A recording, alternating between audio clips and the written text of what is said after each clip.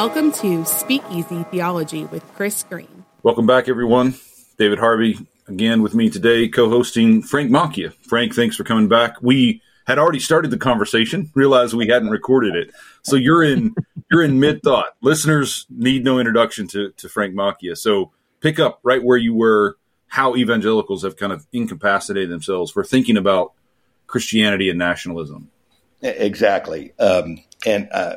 Where I think I'd like to start is what Pannenberg refers to, referring to Dorothee Sölle, when referring to what he calls Christological totalitarianism. Mm-hmm. And that is where Christ annihilates us in order to cause us to be born anew in attachment to him. And what evangelicals commonly take that to mean is that the former self, with all of its cultural connections and heritage, gets annihilated so that the self now gets defined exclusively in terms of a kind of abstract, transcendent understanding of Jesus as Lord. So that if anyone wants to talk about the significance of, say, their Black heritage or a kind of Black liberation theology, that is viewed as an unorthodox attachment to the former self that has now been displaced by Christ and should no longer have any significance. Yeah, which leads to that kind of colorblind mentality. Exactly. Yeah. Which then becomes a mask for incorporating implicitly a kind of normalized white understanding of now who we are in Christ.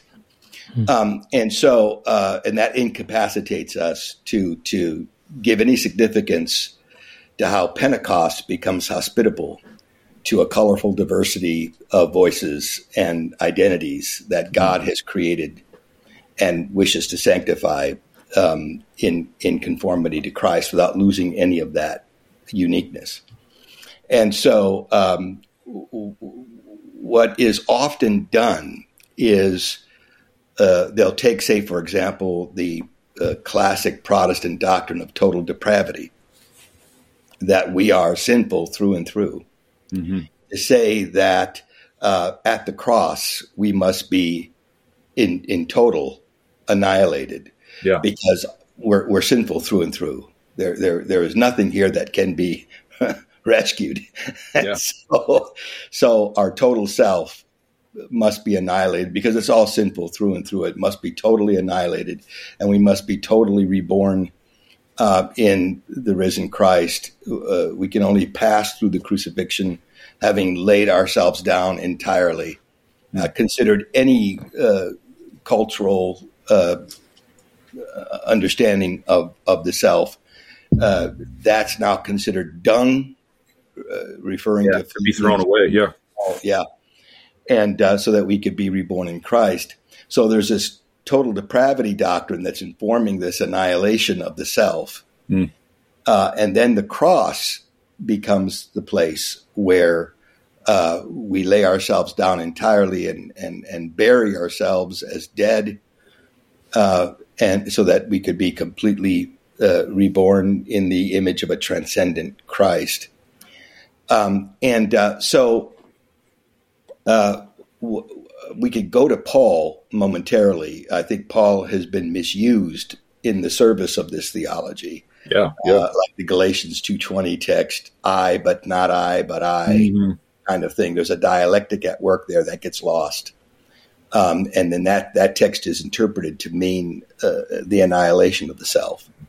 And Philippians 3 as well. Well, we'll get to that momentarily, but I want to turn to the Apocalypse because I think there is a very tantalizing set of references there that just overturns this annihilation of the self and this Christological totalitarianism. And I'm referring to the heavenly liturgy recorded for us in Revelation 5, where you have the chorus of praise to the Lamb in Revelation 5. And interestingly, and this jumped out at me when I was thinking about the atonement in the light of Pentecost, where in Revelation 5, verses 9 and 10, it says, "And they sang a new song, saying, 'You are worthy to take the scroll and to open its seals, because you were slain, and with your blood you purchased for God persons from every tribe and language and people and nation.'"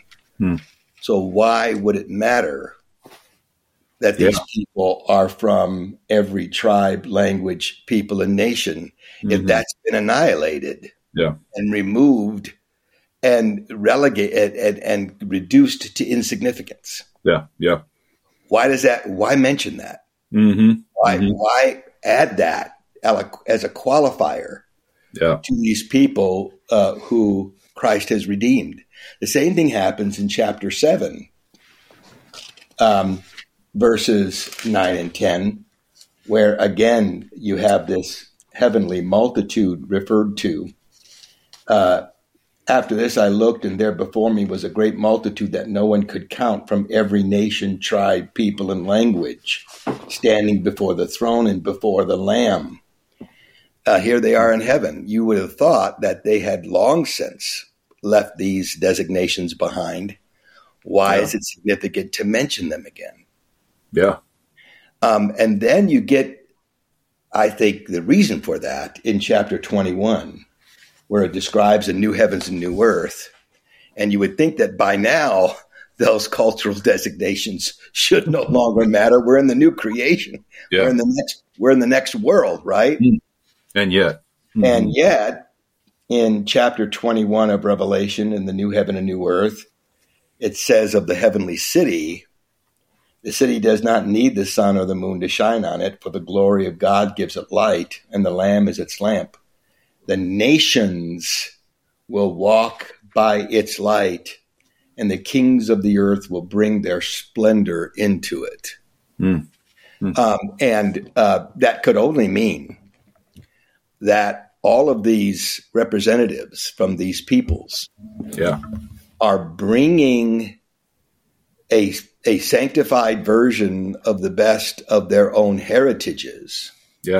That which is noble, that which is good, that which is God glorifying, at least implicitly, and bringing that into the heavenly city in honor of the Lamb. And so I don't see in the apocalypse any room for an annihilation of the self and its God-created, God-given uniqueness and cultural heritage, or this Christological totalitarianism whereby the self is completely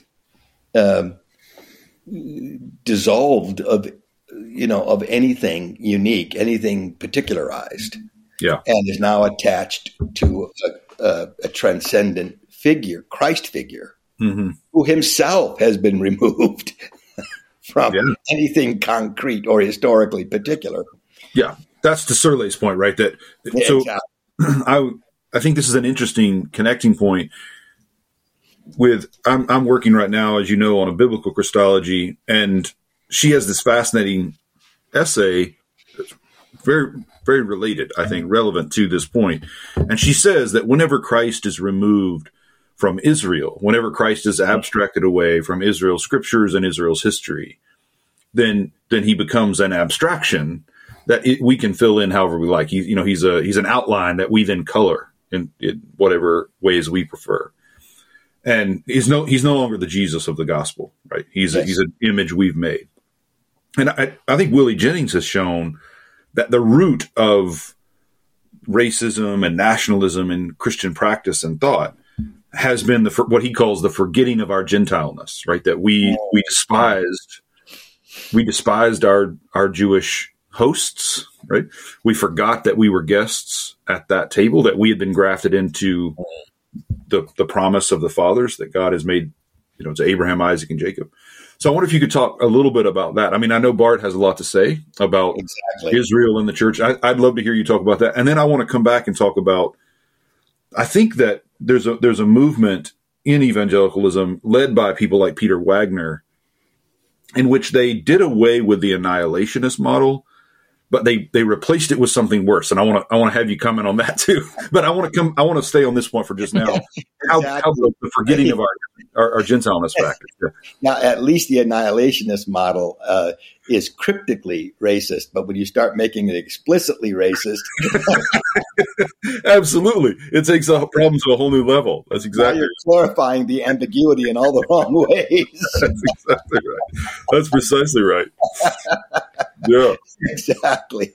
But yes, that's true. I mean, there was this. You get, for example, during Barth's time in Germany, when you had the Nazis saying Jesus against Judaism. Yeah. And they were saying that Jesus, completely demolishes the Judaism of his day, and forsakes it and judges it harshly. And Barth responded by publicly saying Jesus was a Jew. Yeah. And when he wrote the Barmen Declaration, in the very first article, he says, it's Jesus Christ as testified of in Holy Scripture that we affirm. And everyone knew what he meant by that. Yes, right. Jesus the Jew. Yeah. And so Barth says in the Dogmatics that Jesus doesn't just take on abstract flesh, he takes on Jewish flesh that becomes hospitable to all peoples. Yes. And this is where I think the incarnation and the crucifixion, and I like what James Cone does with this. He says that as Jesus's Jewishness was definitely linked to the fact that he belonged to an occupied people who were oppressed. And that identity is important to any Christology. Yeah. So here Christ in the incarnation and crucifixion opens his embodied life to a vast diversity of others. Mm-hmm. The incarnation and the cross, this is why I like to say Christ on the cross is not just the Christ for us, but the Christ with us. Yeah. In other words, the for us does not annihilate us. Yeah, that's right.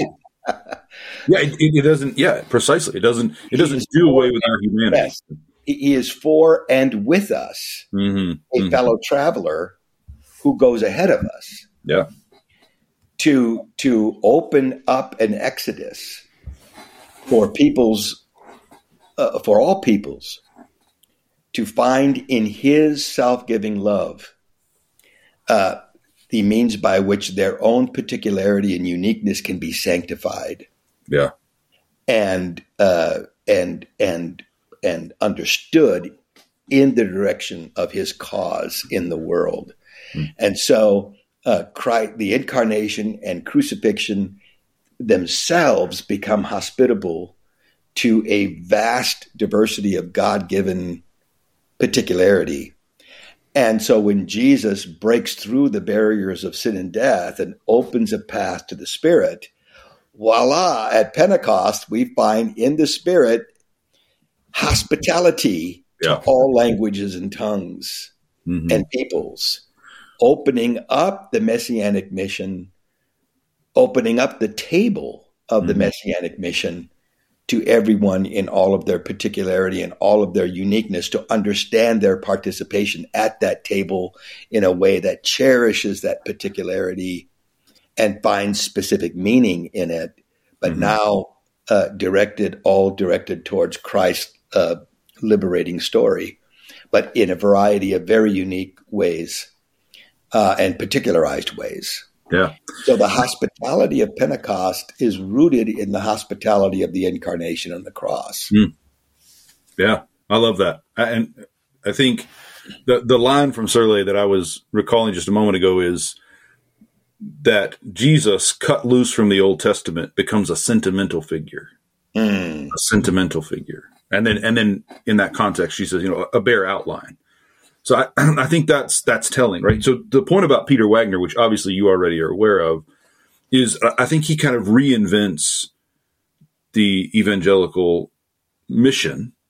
I mean, I don't think it's an overstatement to say he's the face of this change. He's not the only one, but man, he has enormous influence, enormous reach, especially in the what is called third wave movements, right? Part of that's his position at Fuller. Part of that is just he networked astoundingly well. He got connected with so many different movers and shakers. I mean, he was one of my teachers when I was doing a master's degree. And so I don't know that he was a thought leader, but he was such a networker. He popularized a lot of notions and kind of got it into the bloodstream of evangelicalism broadly, that Christ does save us in our particularity, but we can't live together in that particularity. And it's what led, I think, to, like, and you and I have discussed this before, but it's astounding to me that the Pentecostal movement is diverse in a way that very few Pentecostal churches are, right? And that the evangelical movement is diverse in a way that few evangelical churches or ministries or schools can be. And what is that, right? It seems, my read of it at least, is that the broad movement of the Spirit is one thing, and when we work it down under our control, it becomes another thing, right? Yeah. And if we focus, for example, on this Pentecost as this hospitality, this movement of hospitality, there is incredible diversity and integration and cross-pollination and, again, hospitality. But when we start to bring it down to our lived lives, I think either we annihilate all that, as you were describing it, or we separate it into ultimate and penultimate categories where they don't touch, right? So I think what we see with Wagner and those around him, what kind of gets popularized there, is a way of saying, yes, all people are equal. Yes, God saves us in our particularity. But for practical purposes, missionally, you have to stay in your lane and I have to stay in my lane. And that's why we get churches that are not truly integrated. They're not truly hospitable, right? So talk about that a little bit. Do you see that same issue, and how would you address it? Yeah, American pragmatism for the sake of success. Yeah. Why wouldn't you want that, right? Yes. It's Wall Street, but it's not Acts. That's the problem. That's the big problem there. I mean, I can understand an oppressed people who have been excluded from mainstream white denominations, gathering together. That they've been locked out, and so they gather. I fully understand that. I really do, but it really should not be that way. And this is where I think Dave Daniels' research is so important, because he's showing how Black Pentecostals early on invited whites into their congregations who came with open hearts, who did not come to take over.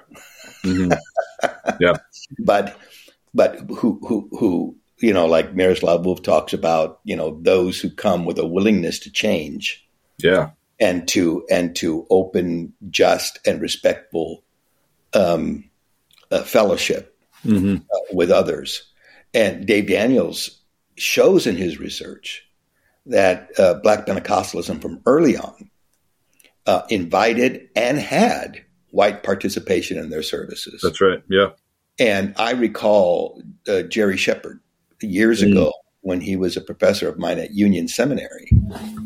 He was having a conversation once with Ithiel Clemens, who I got to know in those days. He was a magnificent man of God and elder brother to me. He was like a father figure to me, actually. He was one of the exalted 12 in the Church of God in Christ. And Jerry Shepard decided to get ordination in the Church of God in Christ. Wow. And Ithiel Clemens said to him, "This is significant." Yeah. He said, "Because we need you. And more like you. Yeah. Because we are beholden to Pentecost." Wow. And I never forgot what he said to Jerry on that day. Yeah, that's incredible. And so it's our fault, as historic white denominations, that the situation exists. Yeah. But to lift it up as the pragmatic key to success. Yeah, that's a whole nother level. And of course, as you've suggested already, for Wagner at least, that is tied to a kind of racism that's problematic in a whole nother way. So it's pragmatic and racist, right? That's right. That's right.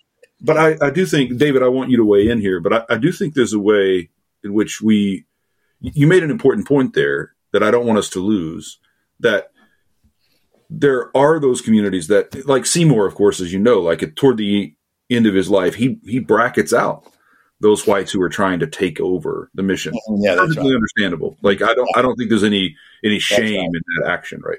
So we're not talking here, like not everyone bears equal responsibility for what happened or what needs to happen next, right? And I think we need more people like Jerry Shepard taking that initiative. Dave, why don't you jump in here at this point? You're going to bring a different perspective, both in terms of scholarship, but also, you lived in the UK and then now are in Canada. So it's a slightly different conversation for you than it is for us, I think, who are stateside. But I'd love to hear what you think. Well, I'm fascinated by where the conversation, fascinated with the whole conversation, but I'm fascinated by where the conversation started in Scripture.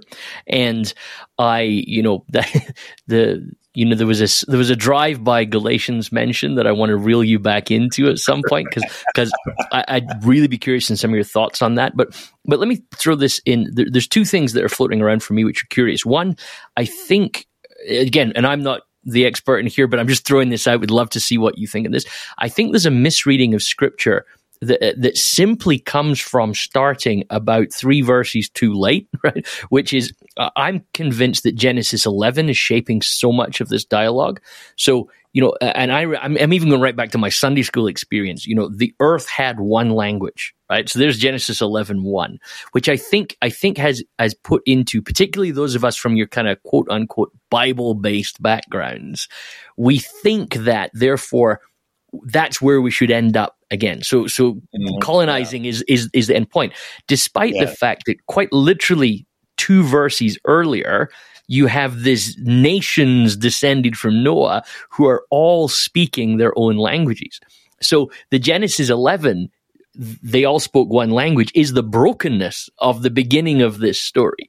And this is humanity's attempt to normalize. This is how I'm reading Genesis 11 anyway. Yeah.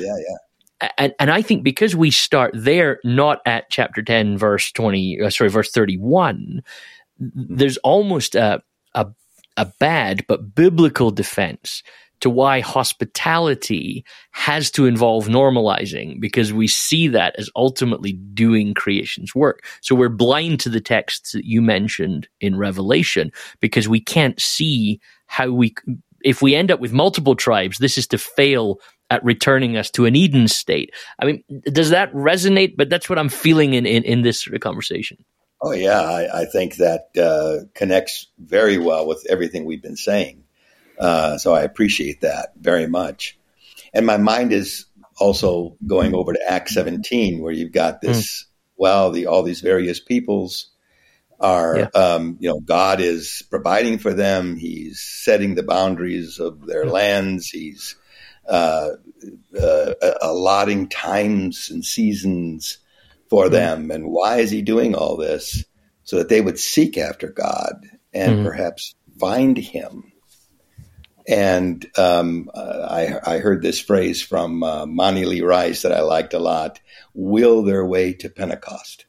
And to the hospitality of the nations that the presence of the Spirit opens up. And so I think, that dovetails nicely, I think, with Paul's sermon on Mars Hill in Acts 17, which completes the story. It was supposed to complete the story. It's eschatologically directed. Yeah. So then your comments about hospitality, certainly I'm just going to keep push on this a little bit if you don't mind. So I'm fascinated by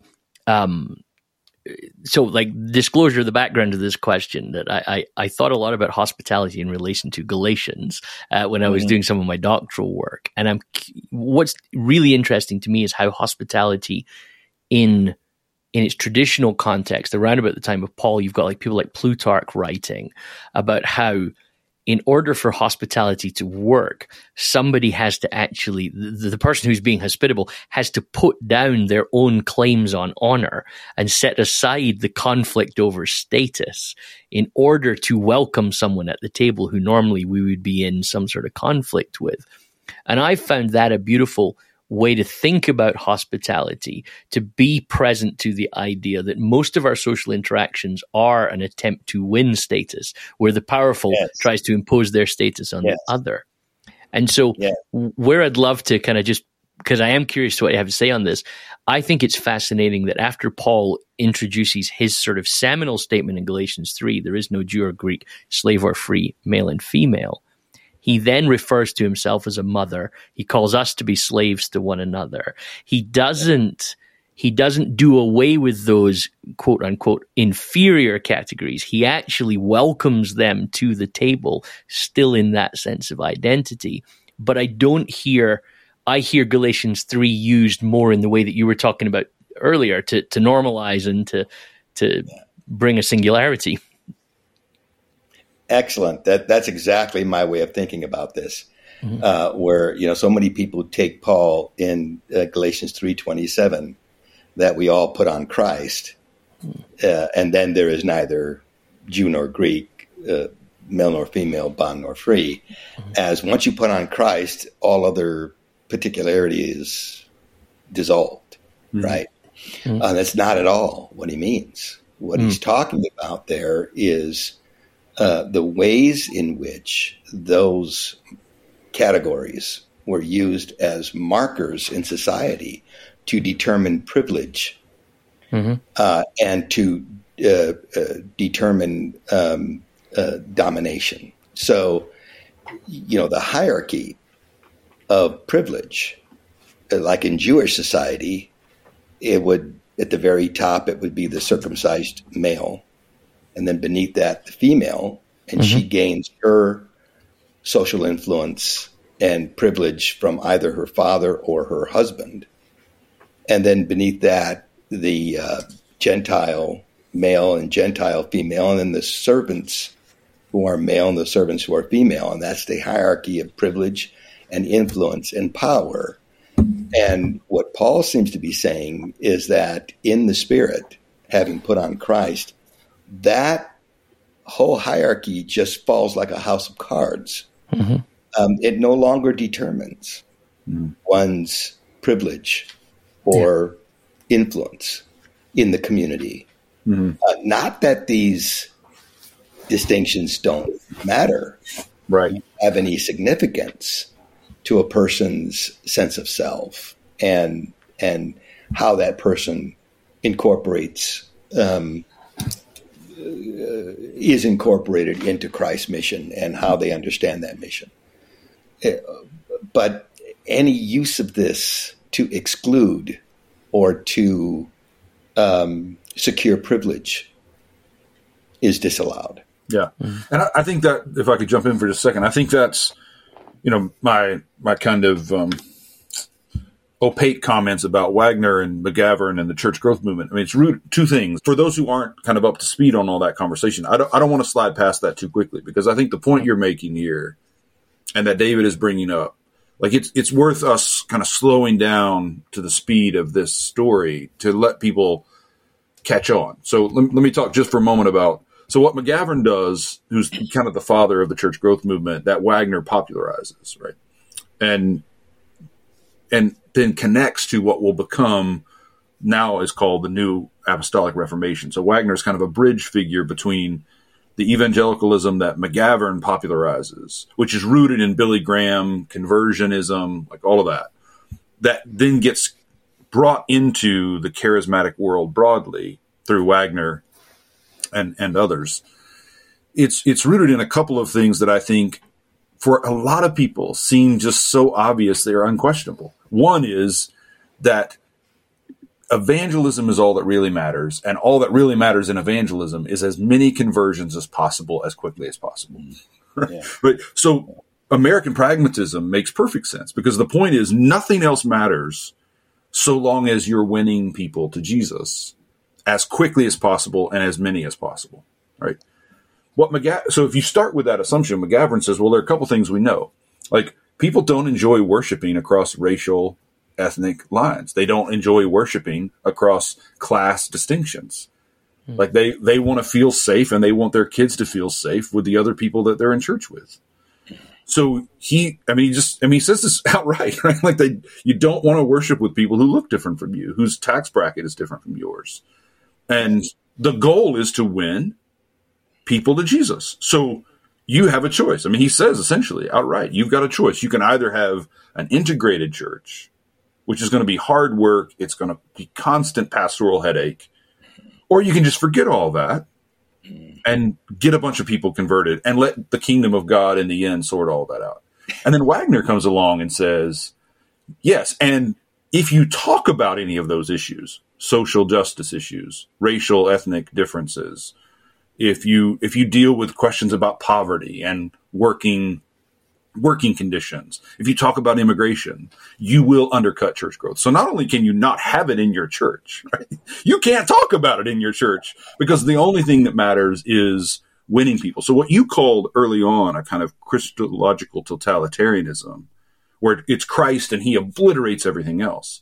Like, somehow in American evangelicalism, that got melded with a kind of commitment to evangelism as just winning as many people as possible, as quickly as possible. Never mind what we're winning them to. Yeah. Never mind what kind of shape they're taking. But I think in the process, of course, we end up misreading these texts so badly. So I want to make sure we don't move too fast past that point, that there's no way actually to imagine the life Christ has called us to if we don't understand not only that he doesn't obliterate our humanity, but fulfills it. Right? The Spirit rests on all of this diversity at Pentecost, but also that what it means to be the church is a long, slow process. That is a kind of constant pastoral headache. And the goal isn't simply get as many people as possible signed up as quickly as possible. So I'd like to hear you talk a little bit about that ecclesiological and missiological side of this conversation. And that's exactly how we have to frame it, ecclesiological and missiological. Because evangelism has very much to do with ecclesiology. And that's the point Wagner just doesn't care about. It's just for him, it's just a bunch of individuals who are converted to Jesus. And the church serves a purely utilitarian function to sort of facilitate as many individuals connecting to Jesus as you possibly can. Yeah. And if the church fails miserably to reflect the hospitality of faith as God wills it, well, who cares about that? Who cares about the church? Right, absolutely, yeah. It's just a tool to get as many individuals saved as you can. And here's where I think the story of Acts 10 is so significant. Because it wasn't Paul called to the Gentile household, the apostle to the Gentiles. Paul himself says in Galatians 2 that his agreement with the pillars of the Church of Jerusalem is that Paul is the apostle to the Gentiles and Peter is the apostle to the Jews. And here is what makes the fact that it's Peter that is sent by God to the household of Cornelius, not Paul, Paul, but Peter, because Peter needed Cornelius as much as Cornelius needed him. And God converts him to his cause among the Gentiles, and to how radical that had to be for the lines that Peter instinctively wanted to draw. And God says, erase those lines. Don't call unclean what I call clean. Yeah. Exactly.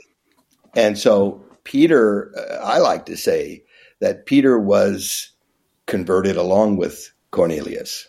They were both converted to Christ and to each other. Yeah. So that evangelism is never just individuals connecting to Christ. The church just becomes the tool used in that connection. And so whatever works, that's all that matters. Conversion is both vertical and horizontal. It's you can't have evangelism in the biblical sense of the term if walls are not falling between people. Man. And Paul makes it very clear in Ephesians 2, Christ is our reconciliation, who brought together Jew and Gentile in himself. Yeah. And he is the point of reconciliation between us. So in converting to Christ, we convert to each other. So I would say to Wagner, in an all-white church, this is not happening. No. Not to the point where it needs to happen. We have to be the witness to the larger society of what the new humanity should look like. And if we look like the world with, all white churches that don't invite anybody else, we're not being the witness that we need to be. So, I mean, there's so much wrong with what Wagner's doing.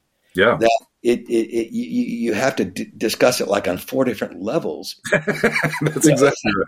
Well, and it's not an accident, Frank. And I know we're on the same page here, you and I, and David too, I think, that there was, for a while after the 2016 election cycle and all that spun out from Trump's election, and that's led to this conversation about Christian nationalism, in the aftermath of it.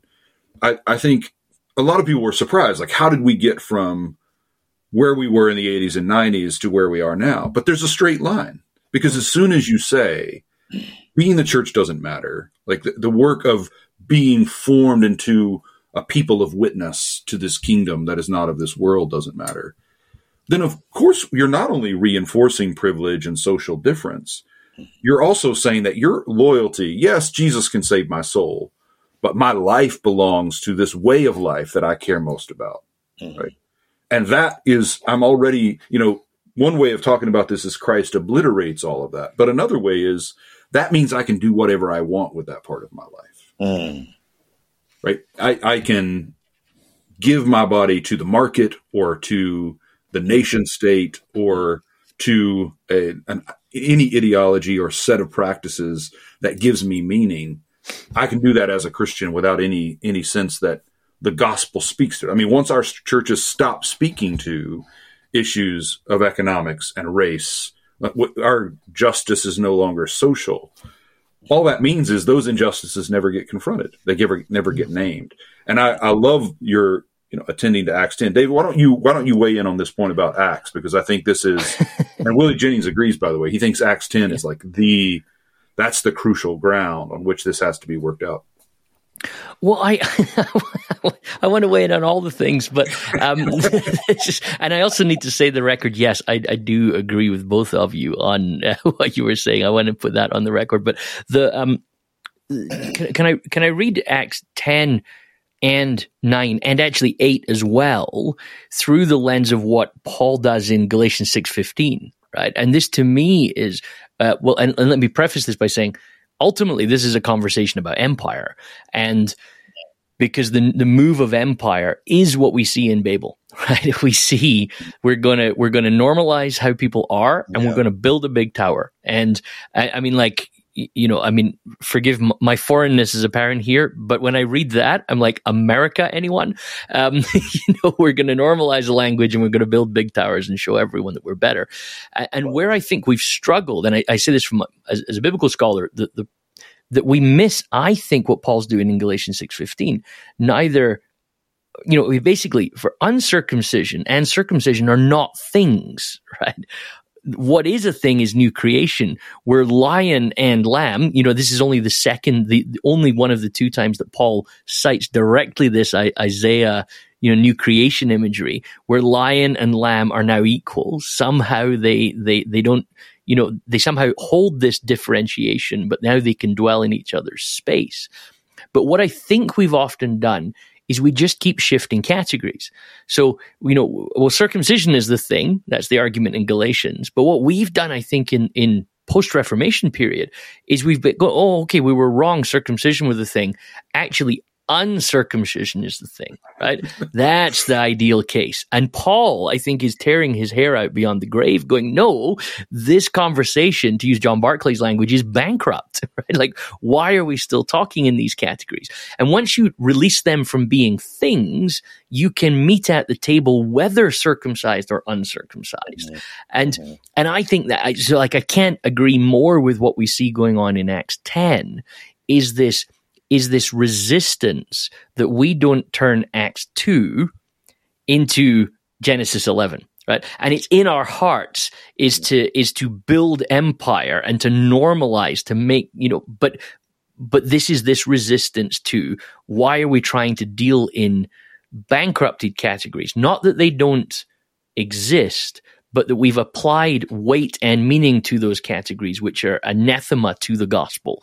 And I can't help but think, this has been one of Britain's legacies to the world, is to insist on a colonialist mindset on everything, that we will ultimately always end up saying to Cornelius, no, I'm sorry, this is not going to work for you. Exactly. Yeah. I mean, my thoughts are swimming. I agree with you entirely. I love the way you weaved Babel and empire into it. Yes, Pentecost is not to become a new Babel, where you have dominant categories gaining ascendance and determining where the other ones fit in. And Pentecost doesn't do that. I mean, the narrative of Acts 2 just resists that. Another thing that comes to mind is that all of these tongues that are understood in the languages of the world, these are largely a Galilean group here speaking these tongues. So the wonderful vision has not yet been concretized or incarnated. Acts 10 is a valuable step in that direction. I mean, it's one thing for Galileans to be speaking Gentile tongues. It's quite another for them to be doing it with Gentiles. Yes. And that's what you start getting with Acts 10, is that the beautiful vision of Pentecost now goes from potent symbolization to incarnation. Yes. To this becoming a concrete ecclesial reality. That I find enormously important. So what I see, maybe the church today can see itself as part of this program, that is, take the vision of the hospitality symbolized in Acts 2 and incarnate it. Yeah.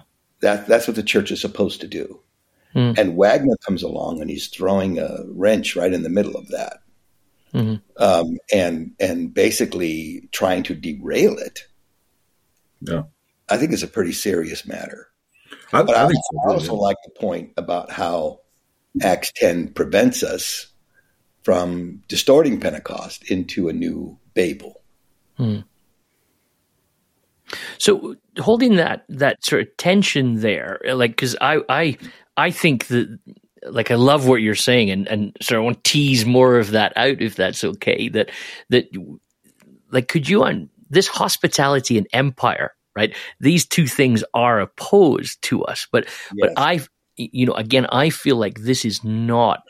You following Chris's earlier comment that, like, let's stay in this for a little while, because I think there's something, I would say, even in our hearts, if we really lean into the Babel story, that resists this. But the empire and hospitality are opposing ideas, and when we talk about Wagner's work and this, we really are in the category of empire, and I think there's a resistance still, though, because of many of our histories, we're going, yeah, but if people are coming to Jesus, that must be okay.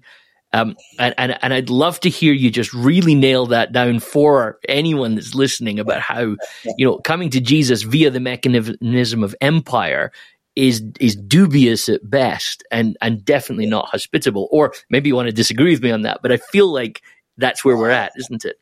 Yeah, exactly. And no, I agree entirely. And here is where I think ecclesiology needs to play a more significant role in our understanding of evangelism, so that you can't end up with a merely utilitarian ecclesiology in the service of this,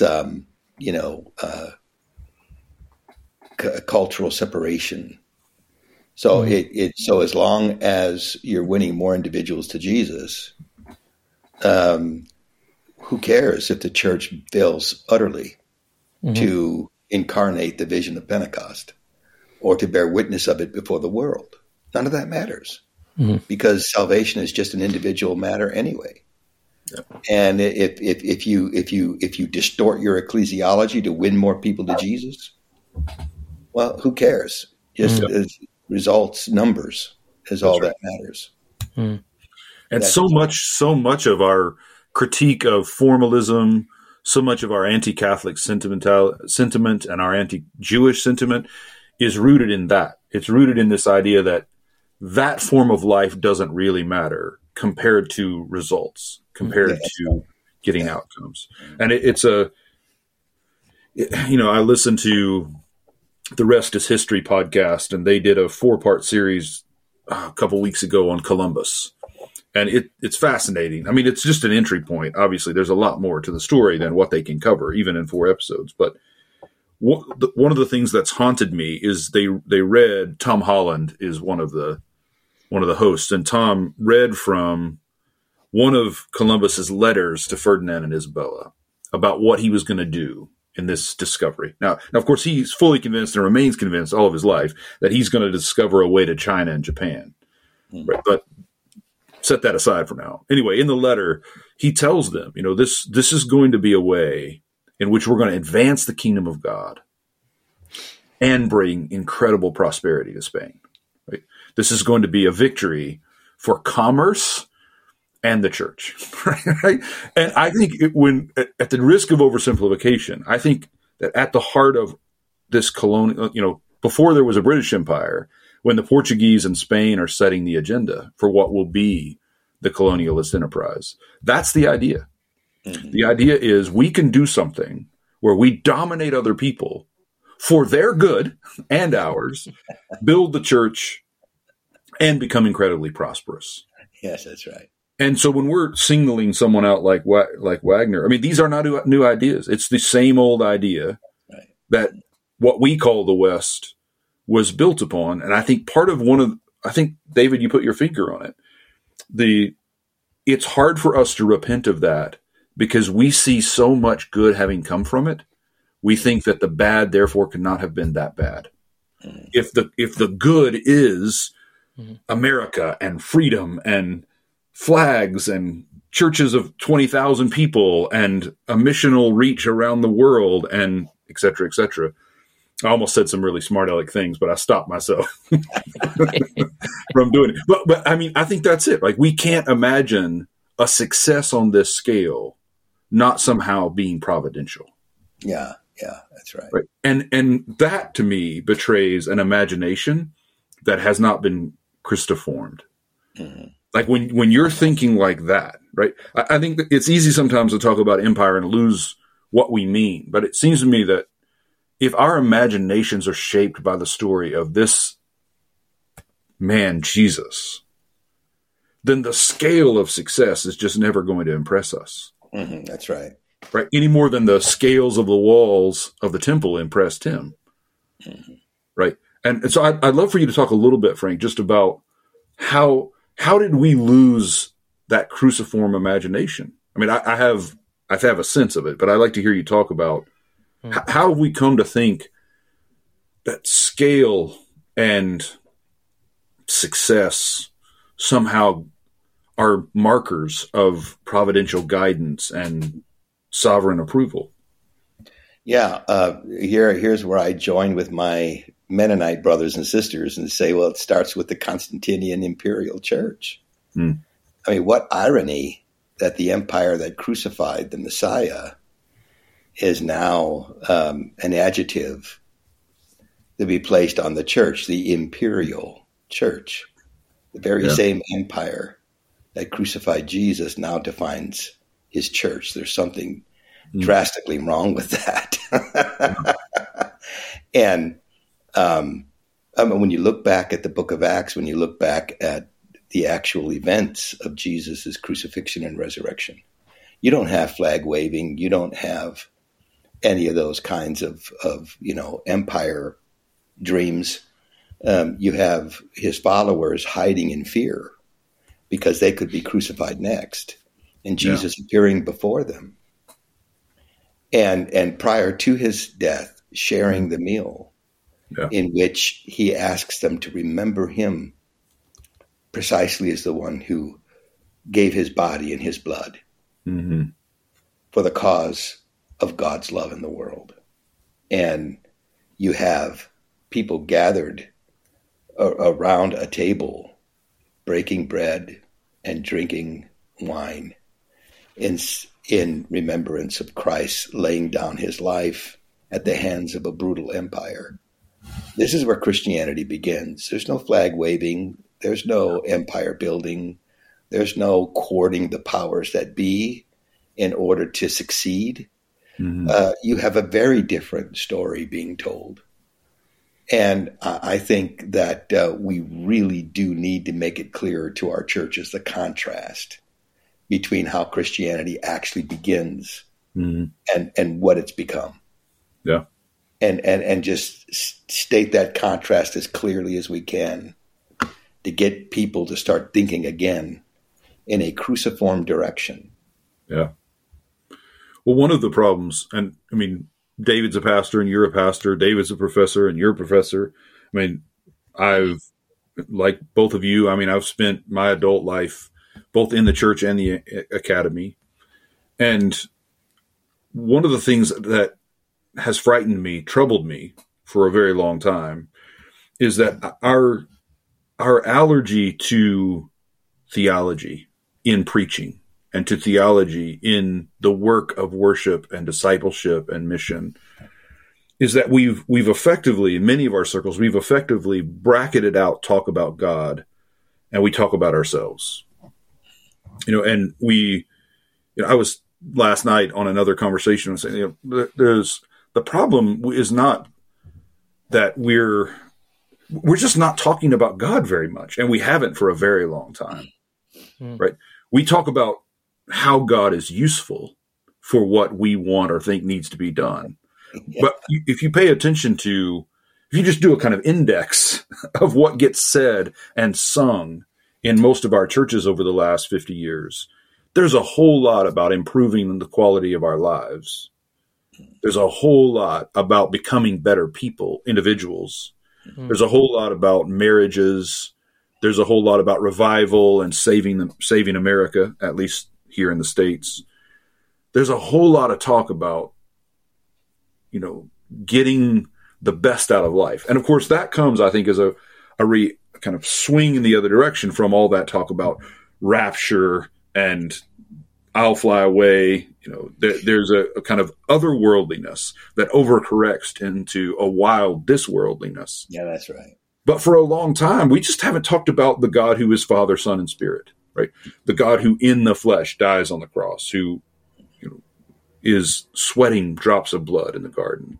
The stories of the martyrs, the stories of the apostles who are suffering these estrangements, the fracturing of their family ties, the ways in, Peter and Paul, their stories are not stories of success, really. The book of Acts, we love to preach. We have for a long time loved to preach. The book of Acts doesn't really end because the Spirit is still moving. But Paul is in a really anguished state at the end. like when those last words out of his mouth are hard words about how this mission to the synagogue has failed. And I'm not even sure they're faithful words, that there's a way it feels almost like he's given up on his own people in a way that's just heartbreaking, right? But whatever they are, they're certainly not easy words. They're not glib words, right? And I think we've kind of been, for a long time now, adrift because we don't trust that talking about God is enough. That preaching about God's character and God's nature is enough. that talking about Jesus is enough. So I both as a senior theologian in our tradition, Frank, and as a pastor, like, how do we turn that? I mean, is it simply a matter of, hey, start talking about God and praying to God and not, and I mean, I'd love to hear your thoughts about that. Yeah. The gospel cannot be a self-help philosophy. Yeah. And once you reduce it to that, you just cheapen the gospel.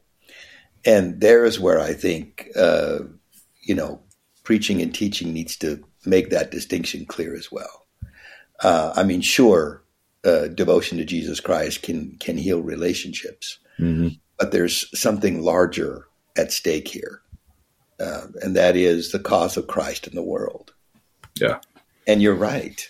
I mean, the leaders of the Christian movement are suffering great abandonment, pain, anguish, the dissolution of their ties in order to join the cause of Christ in the world. And countless others have suffered the same things.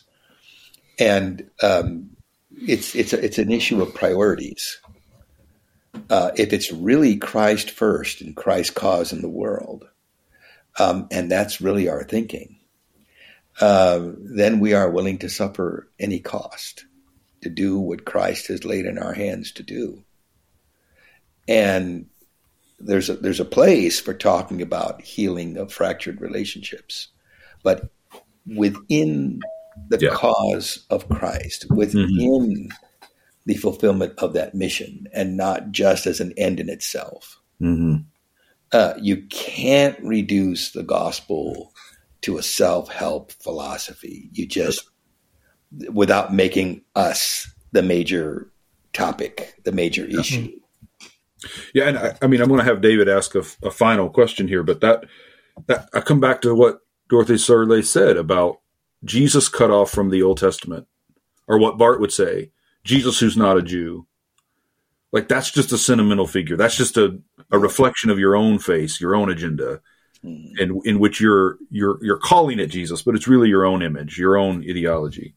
And I think that's Israel's story is a story of a people called to bless all the nations of the earth, but to live in this movement of following the God who's on the way. I mean, I think that's the faith of Abraham is a pilgrim faith. This is what Hebrews is all about, I think, the book of Hebrews, that we have no lasting city. We look for a city whose builder and maker is God, a city not made with hands, right? These all died in faith, having not seen the promise. That's right. And this is, with all the things, all the criticism I have of the Pentecostal movement, I think this is where we were at our truest. There was a time where we did have this sense. And I think we had it because we were in the room with people who were living it. Yeah, that's right. You know, when William Seymour takes his head out of the shoebox long enough to talk to us about being a pilgrim people, it means something. That's right. Because he and his people have lived that. That's right. Right. But when those things become museum pieces to us, when it's not, when generation after generation, we're sitting in churches and schools and homes where all of that stuff is, it's layered in our memory. It's glossy as an achievement. You know, the Pentecostal movement was racially integrated.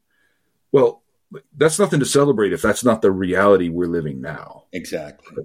If there's not blood, sweat, and tears in our experience of it now, then all of that is just abstraction. It's self-congratulation that keeps us from the actual experience of being that pilgrim people, the people who are on the way.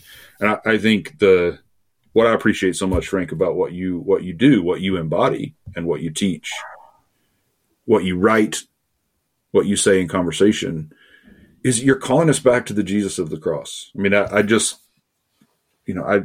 yesterday or the day before referenced that piece you wrote about the cross as the place where the Spirit flows, right? The Spirit flows from, and of course you're drawing on Seymour and other early Pentecostals there. So I want to thank you for that. I mean, for that witness. It's not, and you've done it in crucial moments. You did it right after 9/11 in that piece that you published about praying for the terrorists.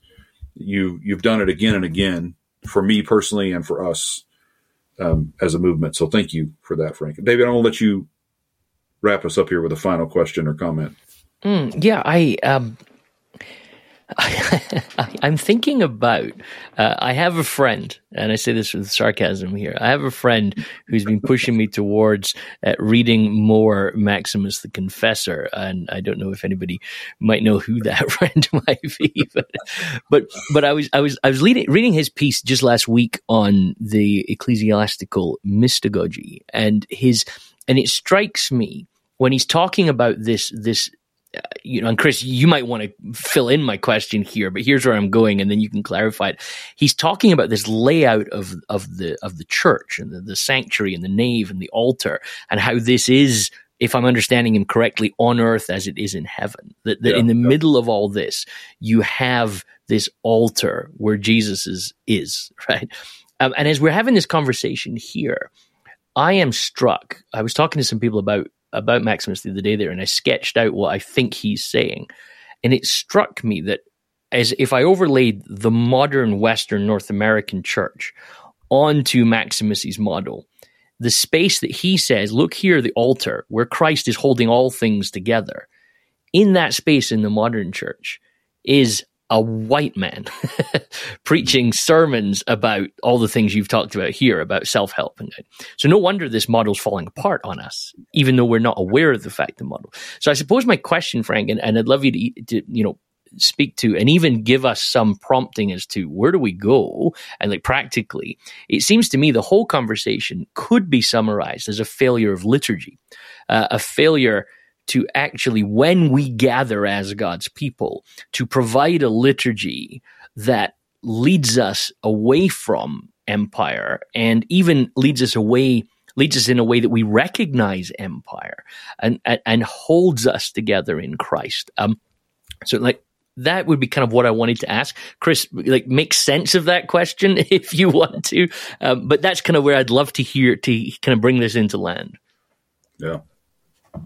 Yeah, I mean, I know there are folks who are talking about a Pentecostal altar theology, which sees the altar as the place where the saints gather to seek a renewal of Pentecost. But we have to keep in mind that altar belongs first to him, where he gave his life for the world, where he emptied himself out for the cause of God's love in the world.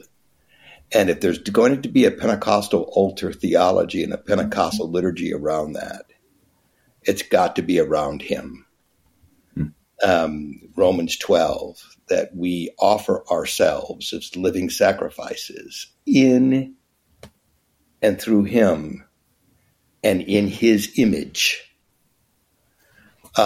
There is no altar theology. There is no liturgy. There is no church service that doesn't have that focal point of conforming to the crucified Christ. There's no room for empire there. Yeah. Just demolishes it. Mm-hmm. And so I think just a theologizing that is constantly pointing us back to the crucified Christ. Yeah. There's no other way I could put it. And seeing that not as a one-time means to setting us relationally right with God, but as the only way in which God works in the world. That's right. Exactly. This is what God's work in the world looks like. Right? Yes. It's not. Yes. I mean, that's one of the ironies, right? Is that American evangelicalism has talked a lot about the death of Jesus, but it's as a mechanism, in a writing of our relationship to God that has nothing to do with the way God works in the world, right? So the weakness of the cross was necessary to show us something and to win the Father's forgiveness. But we don't think of that as a revelation of how God's work in the world happens. Yes, and that's where the logic of Romans is so important, because you've got, from from the early chapters all the way through chapter 5, this towering doctrinal reflections on atonement and justification and Christ and Adam and how that sets up the paradigms, and then into the significance of baptism, and then on to retelling the whole narrative of Israel and the nations. And then finally, chapter 12, you are to put yourself on the altar as living sacrifices, so that this towering doctrine of atonement, by the time you reach chapter 12, becomes an invitation. Mm-hmm. An invitation that covers the entire life of an individual in terms of how they conceive of themselves and of their life mission. And if you read it that way, and I love that reading, then 14 and 15, where he's calling them to and 13, where he's calling them to certain orientation to one another. Yeah, that's right. Is, you see, that's been what his goal all along. So he's writing toward 14 and 15. Here's how you should be treating each other. Yeah, that's right. You live to the Lord, you die to the Lord. They're not your slave. They answer to the Lord. Exactly. Right. All of this theology is providing him and helping them see what they need to see in order to live that life that's sketched in 14 and 15. And we can't live that life because we've taken bits and pieces of the theology that leads to 14 and 15, right? We've isolated a passage from Romans 13 or a passage from Romans 6 or a passage from Romans 4 and not seen, no, this is the way God works in the world. And it looks like this ecclesiologically and missionally. It looks like these kinds of sacrificial participations in his self-denial and his patience, in his self-offering, to go back to the language. I think that is exactly right. And don't miss in that Romans 16, right? Yeah. And so like Romans 16 gets missed a lot in this because, Paul's not just listing names, but look at what he's doing. He is highlighting the labors of women. He's highlighting the work of slaves, right? So you're seeing him now take all of this that we've just almost bringing us back to where we started. Look at what he says about Phoebe. Give her the fellowship of the Lord, welcome her, support her business. You need her help, right? As a woman, right? And, not as a woman become a man, and then we get this. So I think we see this list in 16 and think, this is just the list of names. But if we pay attention to this list of names, it is the list of people evidencing Paul's commitment to what he's been talking about preserving, and not normalizing everybody into this sort of one category. Sorry to jump in on that, but I think it's like Paul saying, this is what the new cruciform humanity looks like. Yes. So we'd said we were going to stop, but like a good Pentecostal sermon, we're not quite done, right? We're going to have another. I want to say, Frank, for folks who are listening to this, perhaps they're leaders, pastors, or just lay persons who are kind of at a loss. I'm not even sure where they stand in relation to their faith because of this. Because as you know, like there are so many people who are either caught inside the mechanism of this kind of, I hate to call it church. I said recently in a lecture almost by accident, and then I realized that's what I think. I think a lot of what we call church is actually just parachurch ministry that has now eaten up the whole structure of the church. We're just doing one ministry and calling that church, right? Wow, that's interesting. Yeah. And I think what's happened is the machinery of our ministries, it's eating up our people, and especially the people who have to keep it working. Right? It's devouring our ministers, right? And so much of what's getting called broadly deconstruction now is what happens when you don't have church, you just have ministries. Where you don't have a gathering, a liturgy where we come to him, right? And are renewed in his image. We're just constantly running, trying to make our stuff work, right? So I'd love really to have you talk to those who are kind of just weary with all that, either because they're caught in the machinery or they've been spit out by it. where do we begin? I mean, how do we start that renewal process to go back to Monty's phrase, to will our way toward Pentecost? Exactly. I love the way you put that, Chris, that the parachurch ministries has eaten up the entire ecclesia. And we're looking at the church in the wrong way. It's not just a place of ministries. It's not. And I do think we need to get church right. We need to think in a more theologically responsible and faithful way about what church is and what its significance is. Because, I mean, that's how you correct Wagner. Yeah. You know, that really at the core of what he's doing there is not only an abstract Christ and a totalitarian annihilationism, but a really bad ecclesiology. Yes. And destructive one. Yes. And the more I'm thinking about this, the more I realize that ecclesiology might be the new hotspot for a theological reflection, because then it takes you back to the roots in the incarnation and atonement, and reconfiguring those in a way that sets up Pentecost, and then seeing the church through that lens and understanding things like kerygma and sacrament as core to what is happening in the church and what that's supposed to be doing, as what we're supposed to be doing as we partake of this, and what we're really partaking of when we partake of this, and the cross is calling us, and we participate in this invitation with every moment we proclaim the word or share the bread and wine. And that gets into our souls. It gets into our consciousness. It defines us in ever new ways. And we need to be talking very concretely about how it does that. I always, as a theologian, I always go back to good theology, good preaching and teaching, and good examples where we exemplify in our lives what we're saying the church needs to become, and then invite people to join us. Yeah. Power of example. Paul uses it a lot, and it's quite potent, Yeah. David, watch me, watch how I do it. Yeah. David, what was it you were telling me the other day about Paul, Galatians 3, Christ was crucified before your very eyes.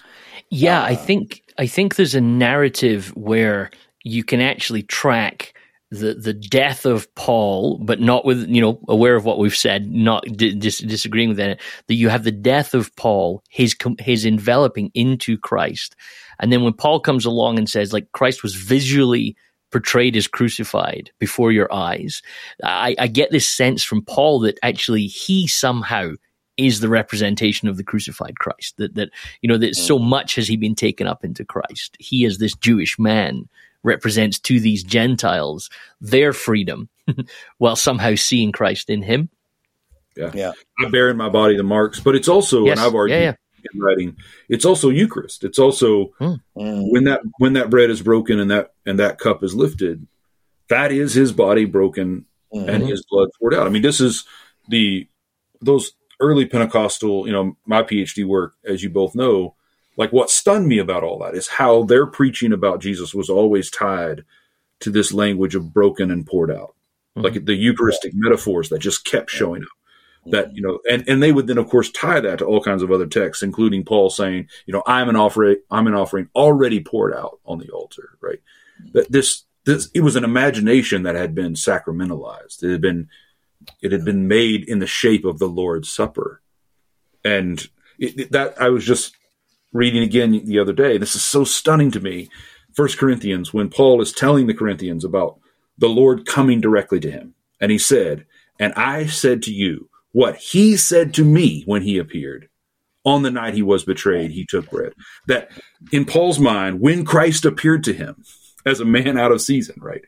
A man born out of season, the thing Jesus wanted to talk to him about first was what he did on the night of the supper. And that man, I mean, you think about foot washing, you think about the bread and wine, the meal, what that means in terms of Israel's story, what that means for the coming kingdom. That's it. I mean, that's what we're missing. And we're missing it because our worship services have bracketed that out for a long time. Amen. Frank, thank you for this. This has been a joy as always. And I know it's going to spark all kinds of responses that we'll have to do another one, which is exactly as it should be. So you'll have to come back. And I'd love to. And thank you so much. This was very enjoyable for me.